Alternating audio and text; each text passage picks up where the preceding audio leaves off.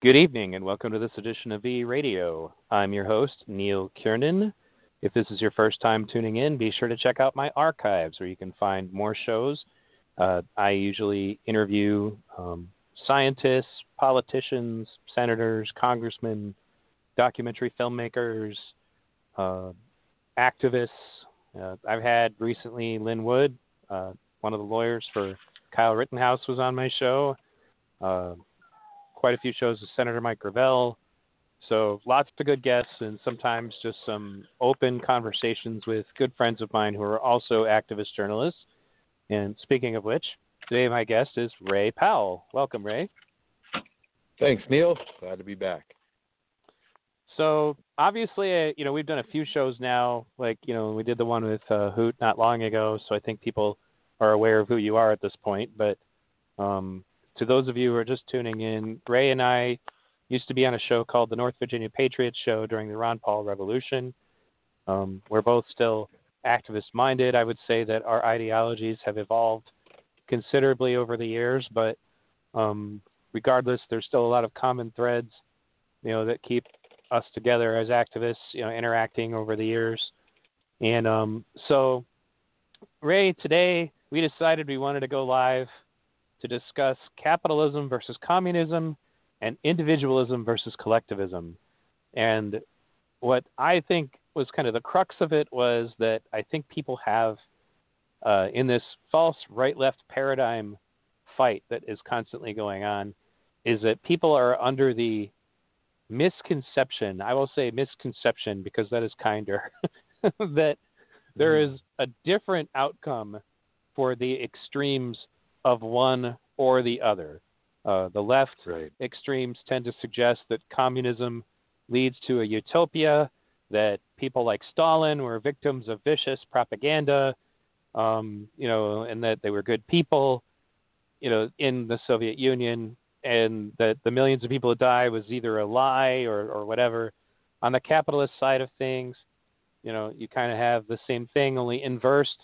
They think that raw capitalism, is the way to freedom. And if you go all the way over to the anarcho-capitalist side, then you run into the people who literally think that capitalism could simply run everything without a government. Mm-hmm. So I think that the crux of this is that when you really break it down, anybody who's being intellectually honest with themselves would suggest and understand that both of those systems taken to their extremes lead to a similar outcome, which is a small group of people making decisions for a large group of people, and more importantly, doing much better than the average citizen, considerably better, whether it was the Soviet Union's leadership that was doing far better than the average Soviet citizen, or the capitalist, United States, for example, where we have a small oligarchy making all the decisions. And I see that, generally what people suggest is that communism is less free because of the Soviet totalitarian model makes it pretty obvious who's in control. And what I've always said over the years, particularly when I was talking from the perspective of the Zeitgeist movement, was that capitalism is just as totalitarian. It's just far more insidious about it because there's still mass death. It just tends to be externalized to outside of the immediate citizen's view. So the mass starvation goes on in countries like Africa, when we go and take all of their resources and then leave them poor and starving. They control us not necessarily through direct fascist laws, usually, I say usually, but instead through a vast network of advertising, brainwashing, to give us the illusion that we are free, and based on the idea that if we just work hard enough, we can all be Jeff Bezos or, one of these multiple ridiculous billionaires that has, 98% of the wealth or something ridiculous. I don't have the stats offhand anymore, but the wealth gap just keeps increasing. And ironically, through COVID, is also just gotten even worse. So anyway, that's kind of the baseline of this, and we'll also talk about individualism versus collectivism, because these two things tend to be considered to be linked as if they are basically the same thing, the communist being collectivist and individualism being capitalism, etc. So let me just open the floor first to you then and say, you wanted to have this conversation alive, so what is it that you wanted to touch on about it? Yeah.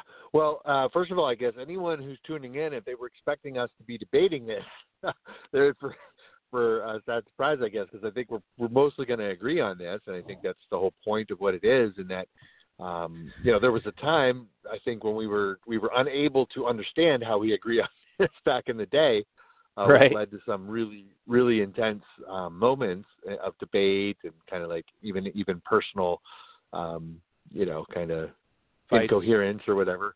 But yeah, it's like at this point, it's pretty obvious to me that there's synergies to be found within. There's good things about both of these, in terms of individualism and collectivism. There's principles within those philosophies that are critical to understand and that are good principles, and there's principles that are in both of those philosophies that are false in the same. If you want to use a dichotomy of capitalism versus communism, you have the same thing there: good things and bad things. And so if you just take the good things from both, you can. It's not as hard as people think to take the good things from both. And we probably live in a world, Neil, I don't know how you feel about this, if you become a conspiracy theorist, right? Which a is theorier a word these days. I'm going to use that word. Theorier, yeah. These days, which is like the replacement for what used to be called investigative reporting, right? But if you go down the rabbit hole and you do understand certain terms, like you can come to the realization of the usage of the Hegelian dialectic in the power circles of elite, to where they understand that there's a desired goal for a centralization of power, and you'll see that when no matter how you talk about individualism or collectivism or communism or capitalism, the downside of where they lead is a centralization of power to where you have an elite class controlling everybody. And so the actual elite class that is able to exist in the current socioeconomic paradigm has actually done the research to understand that if you want a certain synthesis, if you want to move the population of the world in a certain direction, and you can control the public discourse through, in this modern day, through controlling the media, you can create what Hegelian described as the thesis, what Hegel was his name. Hegel described as the thesis on one side, and you can create the antithesis on the other side, and then you can generate a battle between these two sides to where they finally arrive at the synthesis, which is the thing you wanted all along. And so, I'm pretty sure that the stark divide that we feel about these subjects is really just a result of that at the end of the day. I think that it's important that people consider for a moment that both of these systems have, or especially during the Cold War, had a extensive amount of propaganda being shared about them. And in the Cold War in particular, I remember thinking that, just some really terrible stuff about what was going on in Soviet Russia, and not that it was a paradise by any means, but, that things that ended up being obviously untrue when the Iron Curtain fell. But on the same token, I'm sure that people in Russia had some pretty messed up views about what was going on over here. And there was people in many ways, and this is one of the reasons why I did my Independence Manifesto video. I don't know if you ever watched it, but people who are tuning in, you can check it out on my YouTube channel.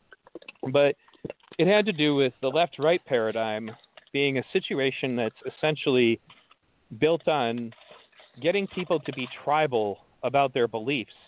And then you get packaged with these ideas that don't necessarily suit you, but you feel like you're forced to pick one or the other, kind of like our election.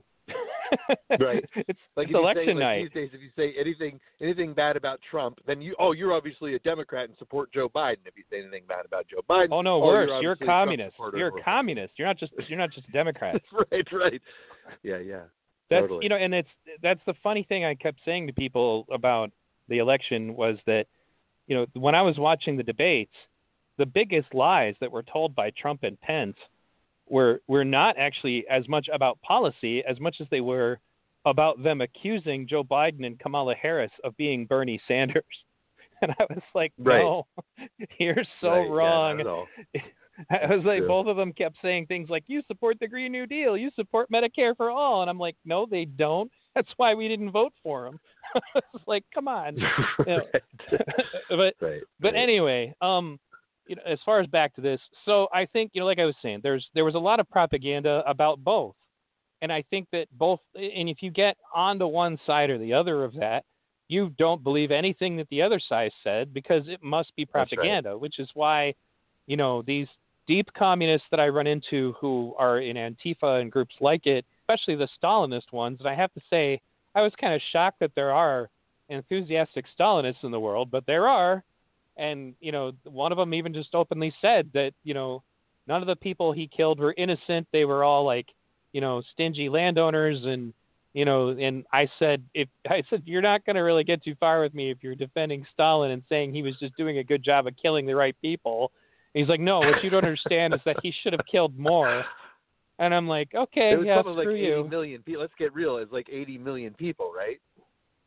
Yeah, and it's the thing that is, when it comes to trying to understand what happened is that because Jordan Peterson is somebody I listen to about some things and then not others, but he's really hard on communism. His big problem, though, is any kind of totalitarianism. He's against all of it. But I almost had him on my show at one point. I really wish that had happened because, what I wanted to say to him was like, it's not the idea that people could work together towards mutual interest that gets millions of people killed. What got millions of people killed was identity politics, was identifying the enemy and then taking them out and shooting them in the head. And I talked to Aaron about this too, is that the cause of the famines in the Soviet Union wasn't a failure to share. That was the propaganda that got spread, was that they just didn't have enough food for everybody, so they started killing people. That isn't what happened. What actually happened is very similar to what is happening in South Africa, which is they kill off or chase off all the farmers, and now the people of South Africa are begging the people to come back and do the farming, but to be white, because now they have massive starvation because they took the land, but they don't know how to use it. And that's exactly what happened in the Soviet Union. The famines were created because they identified all of the landowners as the evil class that had to be put in their place, and they got rid of them. And then advanced agriculture, especially in a massive scale, there's a reason people go to college. There's a lot of information you got to know, and if you don't know it, you're done. The average peasant only knows their particular part of the job. They don't know anything about rotations of crops. Well, even without the almanacs technology, and even in the old days before all the technology, there was a systems and patterns to everything that needed to be done on a daily basis. And if you just didn't know those things, it's going to fall apart quickly. Well, right, but anyway, that's an element of that, and I don't know enough about what was said by the Soviets about the capitalists, but I mean, I think, it's at the end of the day, those two dueling ideologies, I think they both had people with nefarious interests who maintained a situation where they were told that eventually you can be like us if you just play the game right. And that's right. In the communists, it was like, we'll all be equal eventually, we promise. And with the capitalists, it's, you can all be rich and powerful eventually, we promise. And they're both lies. Yeah, totally. Yeah, that's right. So absolutely. Go ahead. These systems are designed to centralize power. And the fundamental thing that's happening on the planet that I think it's ripe time for us to just get real about what's happening on the planet in terms of the game we play and how the strategy to win that game, right? It's pretty simple if you ask me these days. We are playing a game on the planet where you win the game by having the most money and getting the most power.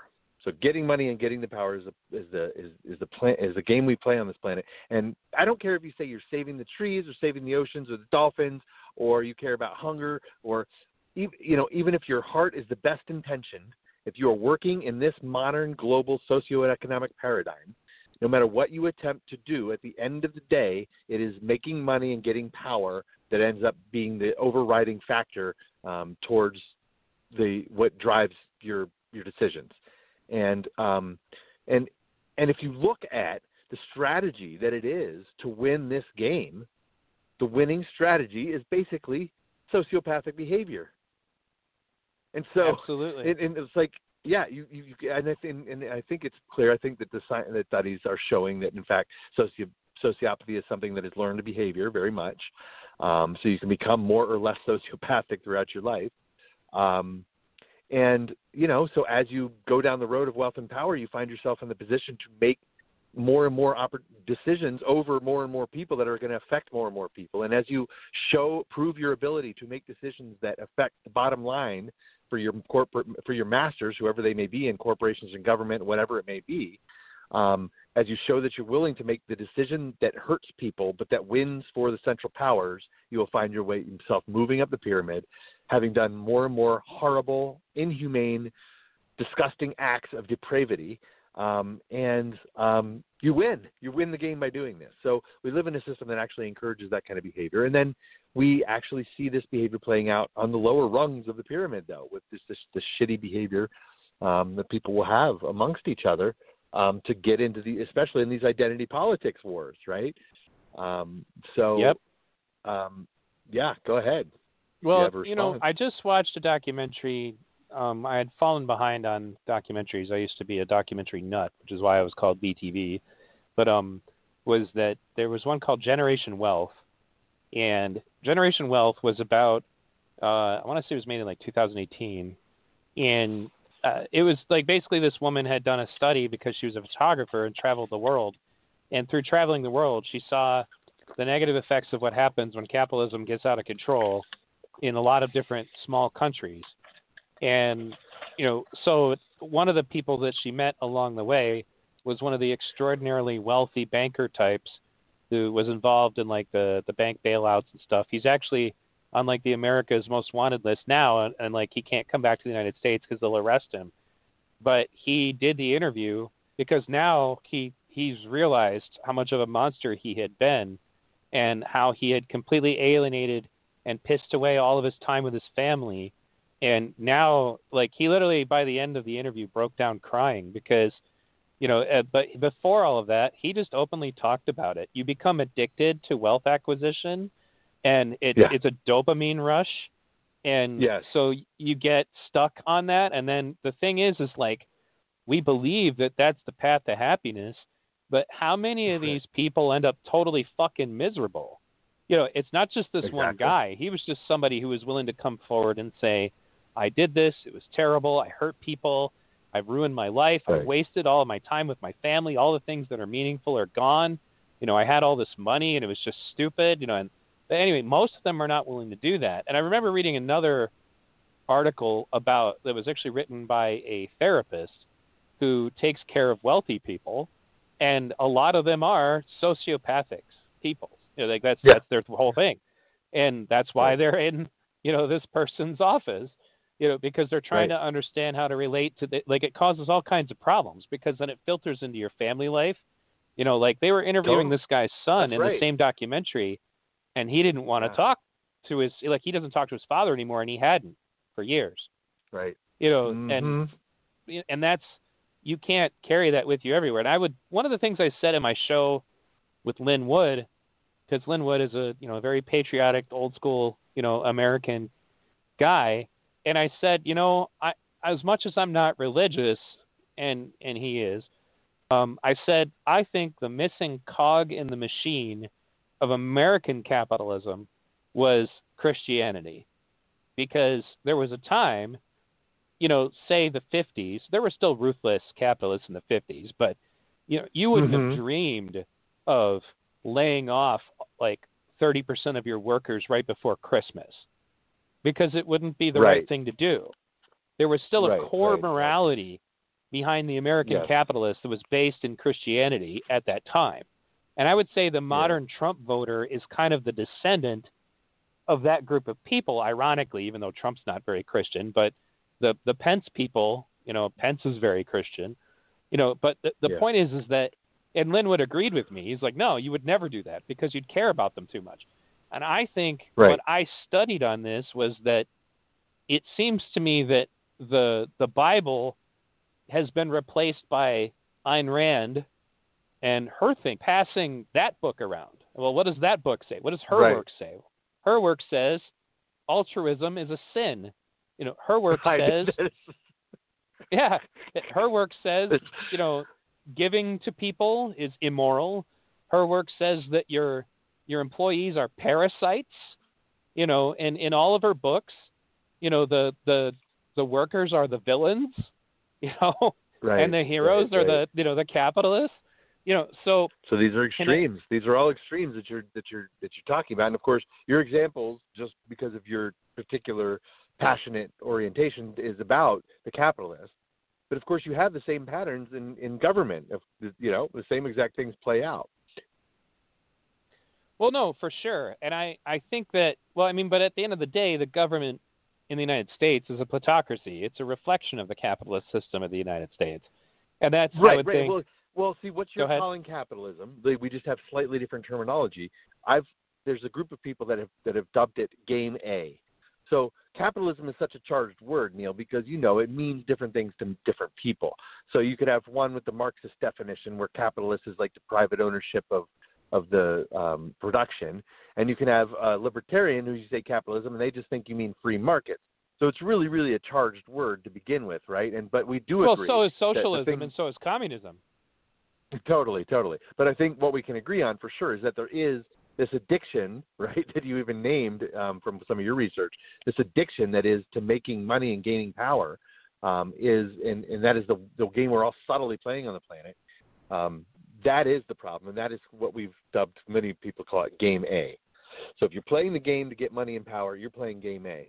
And you can play it through as a business person and as a capitalist, or you can play it as a government official and become he's a corrupt politician, which is right. You're taking the grift. Excuse me. You're putting the deals together. Now you may, as a politician, you very well may be doing something that appears to benefit the people, but the bottom line is that's just your means to the end to get money, because by putting the deal together to benefit the people, you're going to be on the take, you're going to be on the grift by making the deals happen with the various corporate players. And if you're not, then you're not a winning politician. If you don't know how to do that and get paid off and figure out how to do it, you're not a winning politician. You won't get reelected. That's something that Senator Gravel told me, was that one of the things he figured out being involved in government was that the only way he was going to get anything done that he wanted done was by cheating. And, he used the filibuster. He did a lot of different tricks. Bernie Sanders can't get a bill to the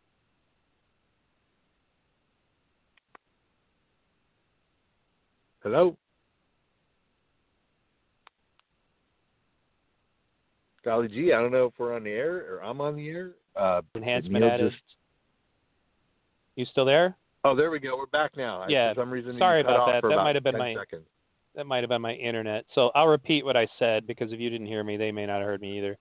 Was just to say, Gravel found that if he wanted to get anything done, he had to cheat. So he had to use like the filibuster or reading top secret documents into the public record. Right. Right. And what is cheating? Cheating is generally like a form of conspiracy where somebody loses. Now, reading, of course, even reading the Pentagon Papers, a lot of people got exposed through that, and a bunch of people lost. A bunch of people got hurt by that. But in the end, he thought it was the right thing to do. But these are the types of decisions that you end up having to make in positions of power. And Bernie Sanders can't get a bill to the floor, so he became what was called the Amendment King. So, for example, when the coronavirus relief packages were being passed around, he managed to sneak in the enhanced unemployment, and just little things like that are really the only way you can get anything done. And it's ironically by doing the same things they do, because if you remember when we were talking about the Patriot Act, like when certain elements of the Patriot Act would get taken out, they would try to slide it into a budget bill or something like that. Right. Like you'd be reading a budget bill for public libraries, and it would have, and we can, search your house without a warrant. Would just get tossed in there somewhere. Yep, exactly. If we believe that you may have that you may contain public books in your house that are public property, we get the right to search your house and name your firstborn. But those are all, basically that's something that I've been trying to point out to people when we talk about right-left was the coronavirus response is a perfect example of why there's really not that much distinction in the two parties as far as to how much they actually give a shit about us. And, like in the very, very, very first relief packages, and I put that in quotes because they didn't really give us much, but was the Democratic House passed 2 weeks of paid sick leave and then slid language in there that said that only companies with less than 500 employees would have to pay it. So literally only small businesses would have to pay it. And then that moves on to the Republican-controlled Senate, and they come up with the $1,200 checks, but they put language in there so that people with no tax liability would only get $300. So that's not just poor people, it was elderly people. Basically, that's like, I can tell you that because that's what I would have gotten. And that's like less than half of my paycheck, $300. Yeah, thanks.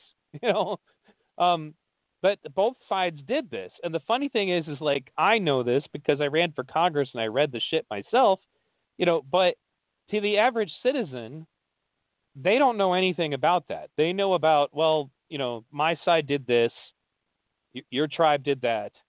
They don't know about who actually, did anything to help them.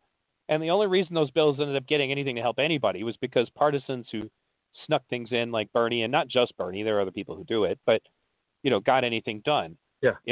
And we're so divided into thinking of it that way. Like with this current stimulus shit, both sides are equally at fault for why it's not getting passed.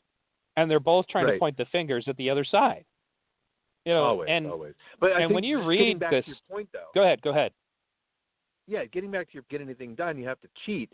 Basically what that means is somewhere along the line that cheating is leading to somebody getting rich off that, right? And if actually what it turns out as a politician, if you're not willing to get your piece of the action, you're probably not very respected, and you probably won't get a lot of donations to get reelected. They want to know that you're on the take because they want to know that you're as corrupt. And so it's just sociopathic behavior at the end of the day.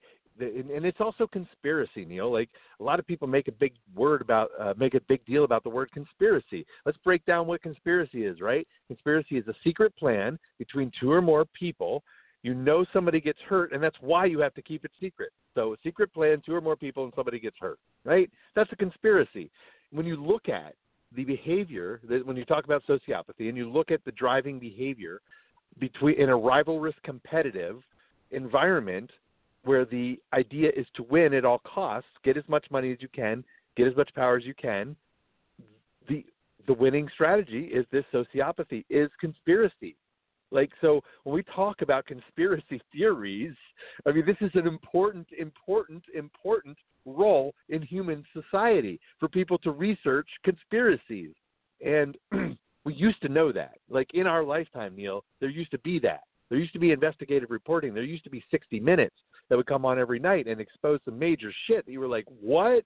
Like, I can't believe that was going on. Thank God 60 Minutes is around. But that in the little minute bit of, whistleblowing that 60 Minutes was doing back in the day, even that little bit is gone these days. It's just gone. And the only that are doing any whistleblowing are in front of the public, in front of the world, having their lives destroyed openly, and nobody really just seems to notice these patterns. It's very interesting. Well, yeah, and that kind of brings us back to the capitalism and communism argument. I remember I was watching this film called Iron and Silk, and it was actually based on a true story about a guy who traveled to China, and he was an English teacher, and he went to China because he wanted to study Kung Fu. And anyway, he was an English teacher, and at one point, he's talking to his Chinese students, and, they're saying, well, how can you trust your media? Because, the government doesn't have any control over it. And he's thinking, he kind of gets quiet for a moment and says, well, actually, we think we can trust our media because the government doesn't have any control over it. And right. like, so it was a culture war. But at the same time, like what you're talking about is why, like you said, we used to have investigative journalism. We did, and then now they don't even play around anymore. I mean, like when back in 2008, you and I were watching documentaries like Outfoxed and laughing about how bad Fox is, but they were still trying to pretend to be fair and balanced at that time. Right. And it had to be an expose documentary for you to be able to find out just how not balanced it was.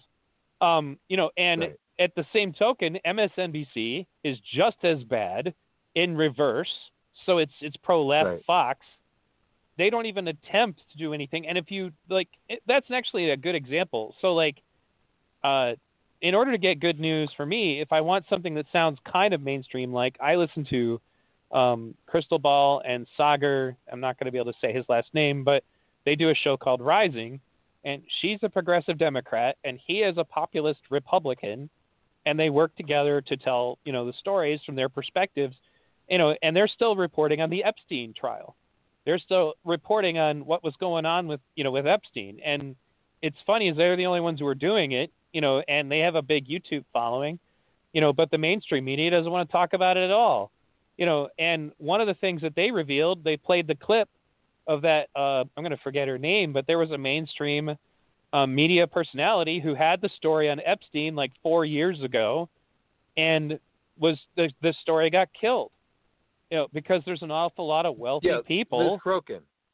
right, Liz who Crokin. didn't want that out. She got caught basically on a hot mic talking about it, but it makes you wonder what else are the wealthy paying for people not to find out about. And so that's where you start to think it's like, well, if you think that your freedom is based on everything being for sale, I don't know if it's necessarily going to work out that way, because that means the people who have more money have more control and essentially more freedom and freedom to take away things from other people. Nobody ever really looks at it like that. I mean, when you get to the anarcho-capitalists, you can have some pretty crazy conversations with them, because they have some ideas that, ironically, even Mises and Ayn Rand, their heroes, have said they're crazy. Both Mises, Ludwig von Mises, and Ayn Rand have said very negative things about anarcho-capitalists and anarchists in general. But basically, in their system, everything's for sale, and they believe that the invisible hand will bring about maximum freedom in that situation. And go ahead. The invisible hand always ends up being the people who are willing to do the most shitty thing, be the most sociopathic. They become the invisible hand every time. Well, because the people who have the most money have the most control over the invisible hand.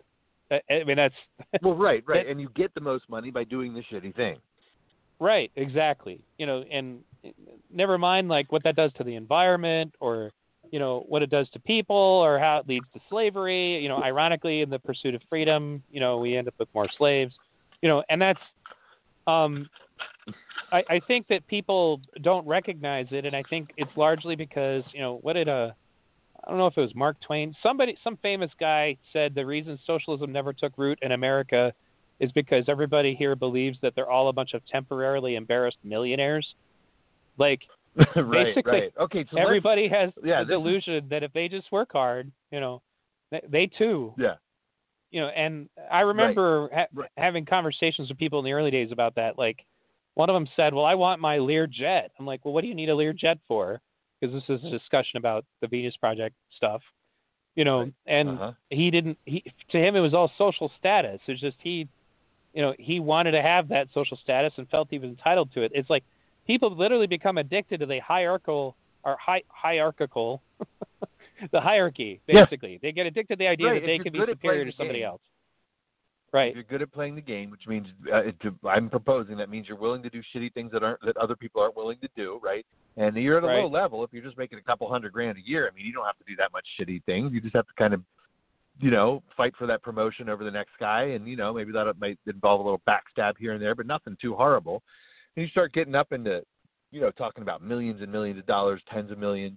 If you're going to make in this country,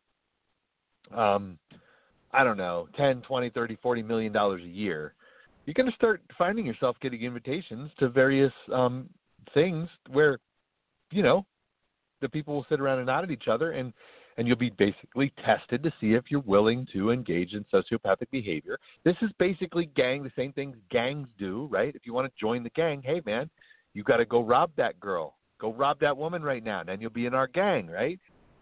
Because now they know they have something on you. Now you know together that you are willing to be shitty people and do the wrong thing, and you have that bond together. The exact same pattern plays out in the elite, sociopathic behavior of the elite capitalists and government officials and all these things, the same kind of behavior.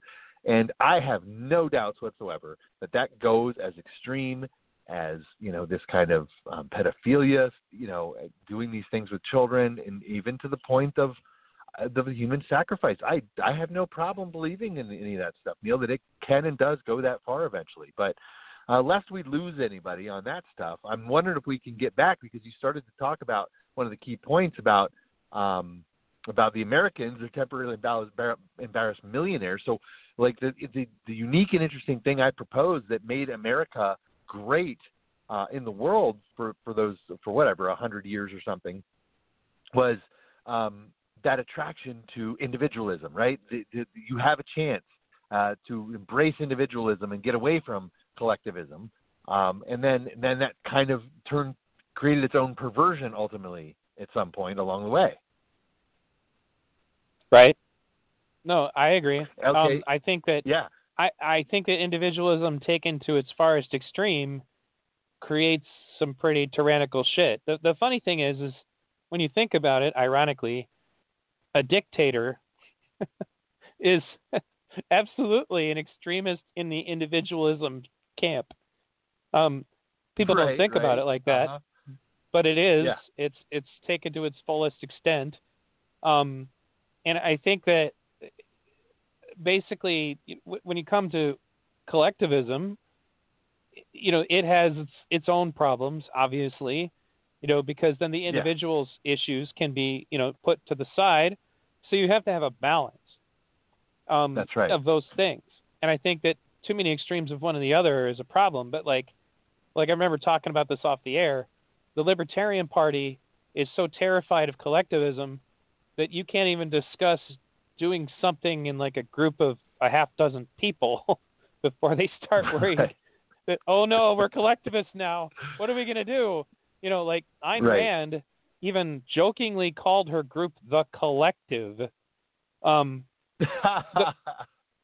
funny thing about that is that, like, in her circle, she was absolutely the despotic, like, cult leader, and she had certain rules about things. Like, one of them was that, because a character in her book had what she called, like, a rational affair, which means, like, basically somebody cheated on their husband.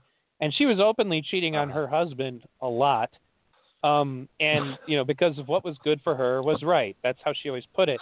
So then one of the guys that was one of her subordinates in her cult, like, decided to have an affair of his own with a younger woman. And Ayn Rand got pissed, slapped him across the face, like broke her precious non-aggression principle, and kicked him out of the cult for daring to have an affair. And this is the guy that she's having an affair on her husband with. Right. Basically what I'm getting at is just that the selfishness taken to its, like, fullest extreme starts to become damaging to other people.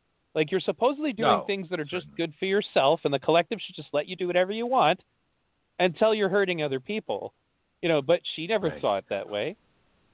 And that's the part of it. I mean, you also can't have, though, like, groups that have these crazy ideas that, that circumvent any individualism, or you end up with situations like, Antifa, BLM types who, how dare you even disagree with the slightest amount of our dialogue, Right, and exactly. We're going to stamp out your right to speak. You're not allowed to talk. And if you try to talk, we're going to pull the fire alarm at your lecture at the college. If we catch you at a protest, we're going to hit you over the head with a bike lock, all in the name of protecting the group philosophy. Right, exactly. No individual thought allowed. No uniqueness. You must conform. Right, and that's totally wrong as well. And that's those aspects, they tend to play out that way. And I think that people, the extremes of either, basically you need both for different things. So for example, Right. Exactly. left libertarians, which is one of the lesser known philosophies of libertarianism, believes in voluntary collectivism, meaning, if you don't have enough money to start a business as an entrepreneur, what if you and say a dozen of your friends voluntarily collectivize to create a cooperative business, and then you go engage in capitalism that way? And then you don't have gross hierarchical structures where one guy whose job consists of making phone calls and attending meetings is not making 300,000 more percent than the average worker anymore. Exactly. I think that's really close to the philosophy I propose to answer this. So the problem you have there, Neil, the next problem you have now that you've started a business collectively with your friends is you have the tragedy of the commons. Right. I'm familiar with that concept. If it's going to work, you have to be essentially educated. Right. Well, the tragedy of the commons is, when everybody assumes that somebody else is handling that on behalf of the whole, and nobody actually does handle it on behalf of the whole, and so the commons gets trashed because everybody's self-interest, actually. And so there is this. So there's this good thing about individuals that says, no, I just get the job done and I do it because I'm going to do it and do it right, and I'm going to take care of things. And if nobody is, taking care of it, well, then I'm going to do it, and then it's mine because I took care of it. And there's some logic to that, right? It's like what is property ultimately at the end of the day? I would propose property is something you take from nature, put your energy and time and intellectual energy into, and produce something more valuable to humans, right? That's what we consider property. And I think there's a natural validity to that, which means that if you come onto a new land and stick your flag in the dirt and build a big fence around a couple hundred acres, that means you own the flag and you own the little 6 inches where your fence is. But you can't just claim everything in between just because you put a fence around it. That's kind of a natural understanding of property. Well, when it comes to the tragedy of the commons, I'm familiar with that. The examples in the Left Libertarian channel that I use for the essays that the guy puts together that are very good, he brings up that, in the successful cooperative corporations that already exist, Mondragon, for example, is actually a very big and successful corporation. But but they have meetings and they talk about things on a regular basis. The only way it can work is if everybody is responsible. But you also, in a capitalist system with left libertarian cooperatives, you still have the incentive to take care of everything, because in such a business, your direct profit is completely correlated to how well the business is doing. So you have a different motive at that point. If you're cooperative, if you and I and Brian and, 3 others decide to have a collective lemonade stand, then it makes us more money if the lemonade stand is running well, and we don't. That's right. That's the point. I guess what I'm getting at is exactly. I've talked to, there are people who think that tragedy of the commons is unavoidable. And, I think that there's a different problem. Tragedy of the commons is a pitfall you have to fight. But at the same time, there's another pitfall where the guy that I mentioned earlier, who answers phone calls and goes on vacation for 2 weeks or 2 months out of the year, and drives a Ferrari and has an enormous house, and can take days off whenever he wants, is making millions and billions of dollars, and his average workers are struggling to get by. Say the CEO of Walmart. I mean, Walmart's done a lot to try to clean up its reputation, but for a long time there, the average Walmart employee was making $725, and the company, the people who own that company are ridiculously wealthy. Right, exactly. So we can break this down now into the good thing and into what's good and bad about the individualism and collectivism here. So what is good about this entrepreneurial type?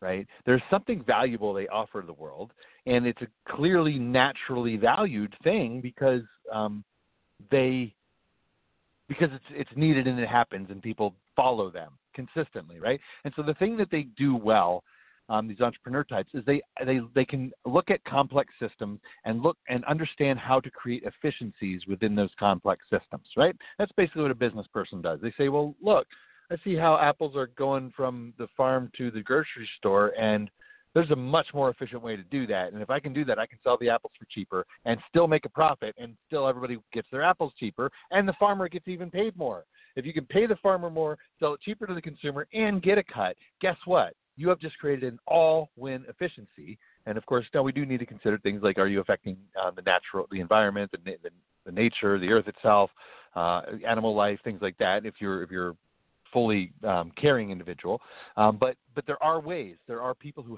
do have this skill to identify efficiencies in the system, make a net gain for all life, and what happens in those situations is when they do that, people are like, "Wow, thank you so much. You made it better for all of us.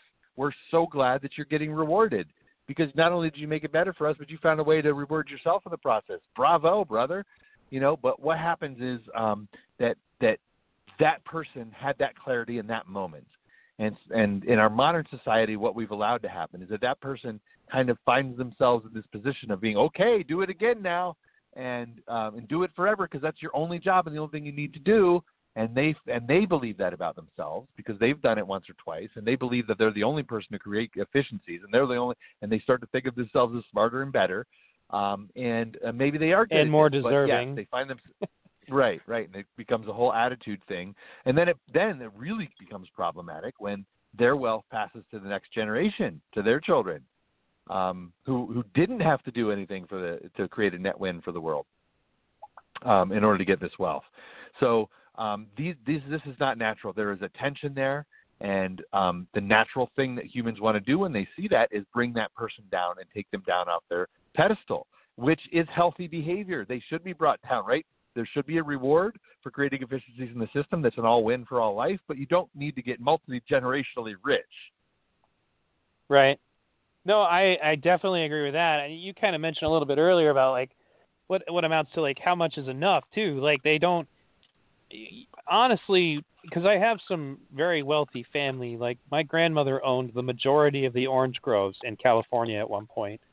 That's how wealthy she was. And I remember talking to different like relatives of mine, like my older brother, for example, he could have had his college paid for by them, but if he was to do that, he kind of becomes like part of their cult. Like, is in that part of the family kind of determines who you're allowed to date, and you need to go to all these functions, and like it basically takes over your life. If you're going to sell out to them, you need to become part of their entourage. And he said he had no interest in that. Club. Right. Most of the conspiracies we see, which is the shitty sociopathic behavior, right? Most of the conspiracies are based around access to information. If you have more information about what's happening in the economy or what's happening in some business system, you can take advantage of it over other people. And so you need to they need to have something on you. They need to have some reins on you. It's a very basic gang behavior that, as we described earlier. Right. And so he just decided he didn't want any part in it. But one of the things that he understood was that he would encounter these people that it's like, unless you're making a certain amount of money, you're not even the same species as far as they're concerned. Right. Like they stop thinking of you as even human. Like that's right. I mean, you can see that in the without elite, a pen clearly. stroke can, but that's, well, what does that sound like? Well, that sounds like somebody running a gulag, killing 1 million people, doesn't it? And when you talk about, so like in the very beginning, this was one of the things I would say was scariest. When the COVID-19 initially came out, and if everybody, right and left, had not yet taken sides on the issue as far as to whether or not it was legitimate, that wasn't part of the dialectic yet. But what I remember distinctly was a couple of major things. One of them was how many people, because initially I was like, Jesus Christ, if this is what they say it is, this could easily kill my daughter. I was really worried about it. And there were people that I knew who had literally, like my daughter had coached their kids. Like this is how much they knew her. And they knew that she had a breathing problem, and they just kind of said that's too bad. Like it was, and so it wasn't just about my daughter; it was about anybody. Like if we went with all of the worst You're talking possible about wearing projections, a mask. this was before they were even talking about that. This is like I'm talking about very beginning. It's not just about wearing the mask. It wasn't about that. And again, this is not an endorsement of whether or not it was real or not. Let's go under the assumption here that this is bad, and that's what everybody initially believed. And people were facing the fact. Sure did. Well, right, and they were facing the fact that this could kill millions of people, and a lot of my capitalist friends were just kind of saying that's what was just going to have to happen, you know. And like there was a lieutenant governor of Texas, for example, who came out and said that your grandparents are willing to die for capitalism, you know, and he didn't use those exact words, but that's what it amounted to. Now, what I'm getting at is that these are people who knew my daughter could die and were just kind of like, yeah, that's too bad, you know.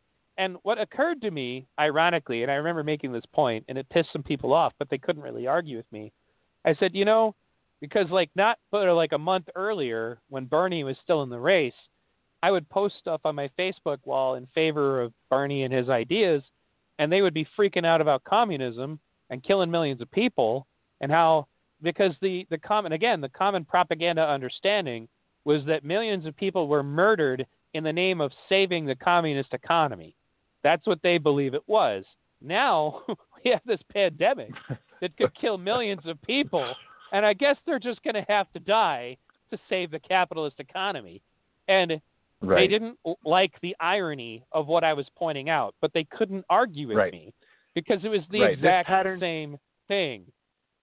Right. This pattern of sociopathy, this even you could go psychopathy when you really have the ability to just dehumanize large swaths of the population has really come prevalent with this COVID thing, and I think that really gets us to face some of the shadow. I think every one of us has in the back of our mind that group of people, that one group. I mean, I'm a nice person, I care about people, but you know, if that one group of people, if they were just like dead, like I think the world would probably be a better place. You know, I'd be cool with that. And then, you know, it seems innocent, right? But if you really consider that the elite on this planet have the same perspective, it's just that the group that they think could just as easily die is literally 99.9999% of the population. It's the same thought process. They just happen to be slightly more extreme about it. But, you know, really, we've got to face the common shitty behavior and the shitty way we think about our fellow humanity if we are going to get any better on this planet. Well, right. And that's, you know, I think that it's important that people recognize this dark side of capitalism is just as bad as the dark side of communism, you know, and that and I still stick with my point of what's more insidious about it is that people don't realize it right away, you know, but for example, Elon Musk, like pre-COVID, you know, was a different guy than Elon Musk post-COVID. And the kinds of stuff he said on Joe Rogan before COVID in comparison to the stuff he said afterwards, you know, it was kind of like, you know, it became clear that as far as Elon Musk is concerned, if people are going to have to die so he can get his rockets into the air to get to Mars, then that's just what's going to have to happen. You know, and somebody confronted him about a coup where they took over a small country so he could get the resources he needed for his space program. You know, that kind of shit happens in, you know, capitalist countries all the time. It's just, it's different because we find ways of doing it more subtly. This is what I was talking about when I said that capitalism simply externalizes the mass murder to other countries. And so therefore it doesn't get seen. You know, whereas when a communist country does it, they just invade and take their shit. They don't even play around. It's like, yep, we're in Afghanistan. Afghanistan is ours now. You know, but they're both doing it. Did you have a comment? Oh no, I don't. Go ahead. Oh, okay. So, but anyway, that the reason I brought all that up, and the funny thing is later on, as I kept talking to them about it, my friends kind of snapped out of it. But And my views on COVID now are I'm a little bit kind of like in the cautious, like I'm watching, but I definitely don't think that what's going on is necessarily it. But one of the things that Jacques Fresco would have pointed out is that the reason we can't trust each other is that in a capitalist system, everybody's gaming everybody. So there are people who stand to make money on both sides of the situation. Right. So just like this is where I want you to say, in a game A system, where we're playing the game to get the most money and power, right, instead of in a capitalist system. So just to clarify that, but I think you mean what I mean when you say it. Well, yeah, but we're talking about this conversation is primarily about the worst extremes, right. of both. I mean, it's the same thing when I say under communism. I mean, because there are communists at the Twin Oaks commune right now that don't put people in gulags and have no interest in that, and they have a open society about what they're going to do with their commune. I mean, that can happen. And sure. There are socialists like, I mentioned Brian Moore in my comment on one of your Facebook posts. Brian Moore's right. version of socialism is not totalitarian. It is heavily state-based. Like, he does believe in nationalizing a lot of things, but if you remember during that debate we did on Revolution Broadcasting, he was 100% on board with all of the civil liberty stuff. Like, he wanted to get rid of all sodomy that was a laws. Long time ago. Yeah. No, but I remember it. We had one of the world's first, what we called, we still say this day, third party. We had the world's first third party presidential debate, along with Christina Tobin. She did a live one with video, and we did one on Revolution Broadcasting on internet radio. And what do we have, like 8 candidates? Yeah, there was an independent, there was Chuck Baldwin, there was, But that's my point is that awesome. His version of socialism is not my preference, but if I was to find myself in a country like that, I feel I could navigate it. But that's why the things I have to say to people on the left all the time, and it's why I'm actually working on putting together a presentation for my right-leaning listeners, just so that they understand the difference between a Nordic model, Bernie Sanders democratic socialism, social democracy system, and communist system, and the radical differences between them.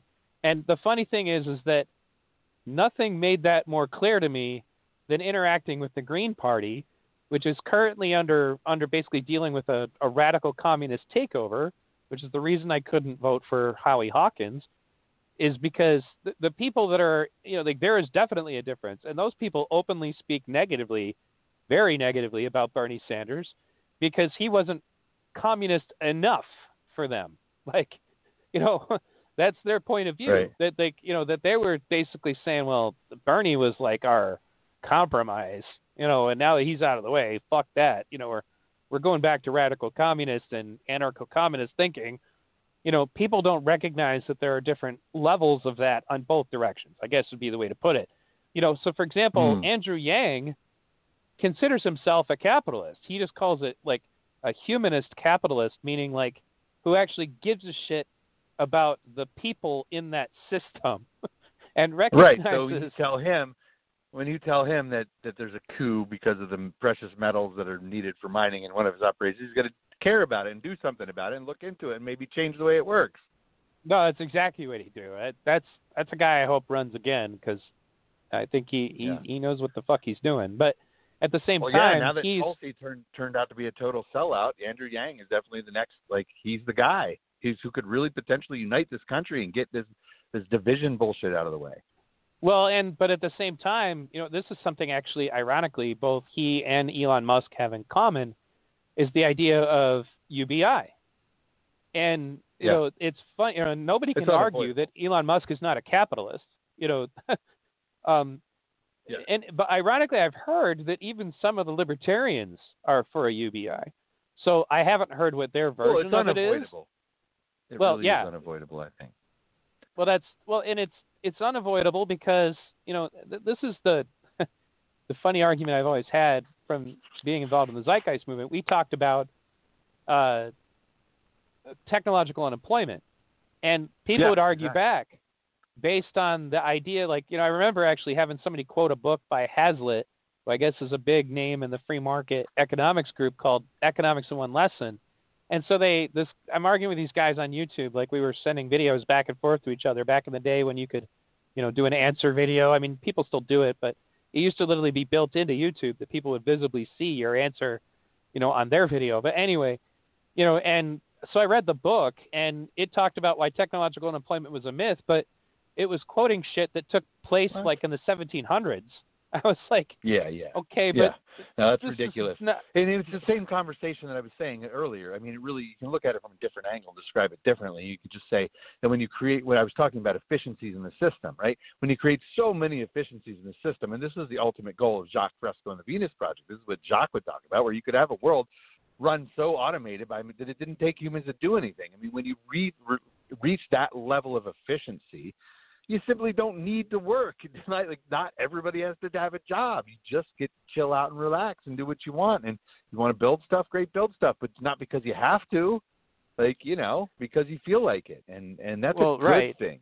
And so the problem we have is that in the game A economy we have, where it's about getting money and power, as the efficiencies get created, of course, all of that increased saved wealth, saved energy is going up the top of the pyramid to the wealthiest people at the top, and it's not getting distributed across. So that's why we have this whole argument about all this stupid stuff, because we just simply don't have a system that allows those efficiencies to benefit all life on the planet.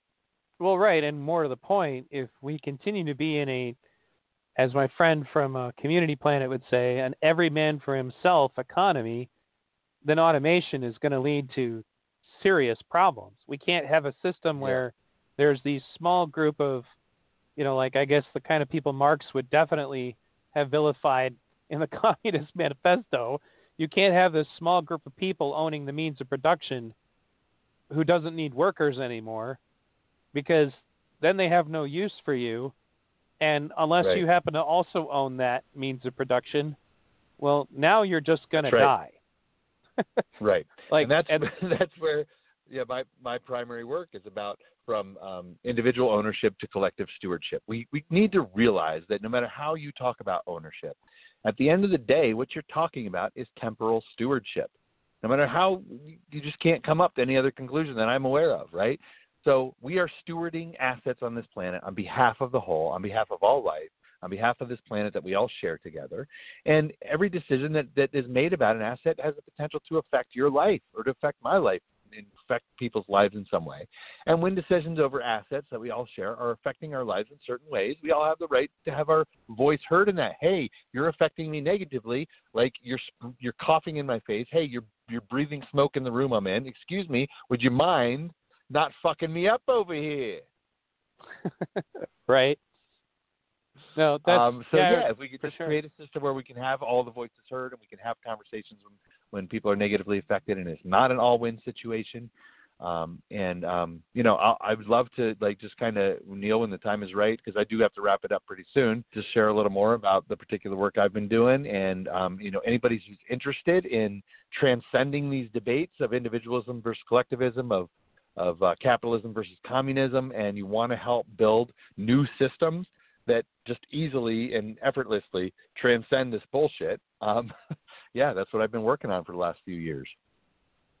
Excellent. And you should definitely also check out Aaron Hawkins' work, Storm Clouds Gathering. He just released a video that I shared with you, and my viewers should watch it too, where he's kind of talking about that as well, just that people need to we need to change our relationship with the economy. We need to change our relationship with the state, but it needs to be done in such a way that makes us no longer dependent on it as it currently exists, and not in the anti-welfare point of view, but more of this economy is eventually not going to have a use for us. So if we don't figure out a way to exist inside it, we're going to die. So it's better. Right, totally. That's how I used to explain the Venus Project to libertarians. But anyway, go ahead. I know you got to go soon. Yeah, no, I look forward to connecting with Aaron. I haven't talked to him, I think, 2012 when he moved to the island. I talked to him when he was down on the islands, and there was a major storm, and he went offline, and I never heard from him again. So I'm glad to know he's alive and he's still at it, because he's certainly brilliant. And the work I've been doing is all on the URL protocol.love. So you can just go there, and it just proposes the idea that it is through vulnerable transparency. So in all the interactions that we're all having with each other in the socio-economy, if we can bring great transparency and holopticism to that, everybody can see what's happening, and we can all come to our own independent judgments about how well that's going and who's being affected negatively. And we can actually algorithmically identify what I call rivalrous behavior. And that kind of behavior is the behavior that is basically, I'm trying to win a game now, and I'm not looking out for the best interests of all life anymore. I'm looking out for my personal interests. That's a rivalrous behavior. With the right level of vulnerable transparency in our socioeconomy, we can actually algorithmically identify that rivalrous behavior and just adjust it. We don't have to get like it all bent out of shape about it, because this is just something that humans do. If humans are put in a group, from time to time, they're going to get a little selfish thought in their head, and they're going to start going down that road. And if it's allowed, they can be the winner of the game every time, right? But if we can just say, hey, you're doing that thing, Bob. You remember we agreed not to do that thing. Can we have a conversation about that and create a situation where you get what you want, Bob, and everybody else gets to win too? Like, this really is not inconceivable. And it literally, as a developer since 1980, I started programming when I was a kid. And with all that experience, and then my using a software engineering lens to look at human behavior and socioeconomics with multiple activist startups and multiple tech startups through the 2000s and 2010s, I was able to just identify these human patterns that work, and human patterns that get into rivalrous dynamics where we're competing with each other in kind of to win over rather than an all win. And I've just laid out all the details to how we can transcend these ideas, and it really doesn't seem that hard when we understand some of the fundamental concepts. And again, the URL is protocol.love. Thanks for coming on, Ray. I really appreciate it. It was a stimulating conversation as usual, and I will put a link to that in the description of this broadcast and into the YouTube version of it as well. So, I look forward to hearing more about it. So, right on. My parting words to my listeners: thanks for tuning in tonight. I hope you enjoyed this broadcast. Please share this broadcast. I am now in a state where I've done enough stuff about controversial topics that I believe I'm probably being kind of indirectly shadow banned by Google and other outlets. So it's important that you share not just mine, but all of the independent journalism that you like, because the users individually sharing is the best way to get around that algorithmic problem. And as of now, I'm still not really emphasizing any looks at anything as far as financially. I mean, there is a Patreon, and I have a subscribe started, but it's not a big deal right now. If my diagnosis for what's wrong with me is continues to look as bleak as it might, I may literally be disabled. If that happens, then this may become essentially part of what I would call my job. When that happens, I'll be pushing for donations more, but right now this is more about just keeping my sanity during the pandemic and having intelligent conversations. So thank you, everybody. I'll say it, Neil. You know, we've been friends for a long time, and you're a hard worker and you're a great dad. And I would love to see you have the kind of audience who would love to see you having an income off your work, and just a little something every month to have you be supported. So if you're listening to this, go and get Neil some support so he knows that you're appreciating his work. Well, right. And again, priority right now, take care of yourself in this pandemic. But, if it comes to that point, I'll let you guys know. But, I have done that in the past, and I did okay with it. But it's not my interest, because if it becomes a job, you lose some of your passion for it. But I'm literally to the point where it looks like I'm going to have to lay down in a bed to work. Oh, jeez. You already said all that, though. I was saying the other thing, so you can let me say it. Okay, so Ray will be the dirty capitalist, and I will be the communist. Thanks for having me on, Neil. No problem. Okay, I'm going to play some George Carlin, and thanks a lot, everybody. But there's a reason. There's a reason for this.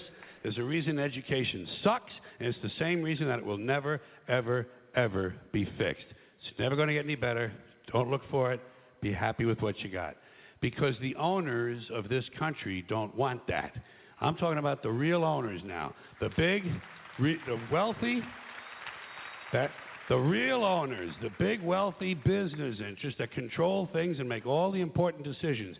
Forget the politicians. They're irrelevant. The politicians are put there to give you the idea that you have freedom of choice. You don't. You have no choice. You have owners. They own you. They own everything. They own all the important land. They own and control the corporations. They've long since bought and paid for the Senate, the Congress, the state houses, the city halls. They got the judges in their back pockets, and they own all the big media news, all the big media companies. So they control just about all of the news and information you get to hear. They got you by the balls.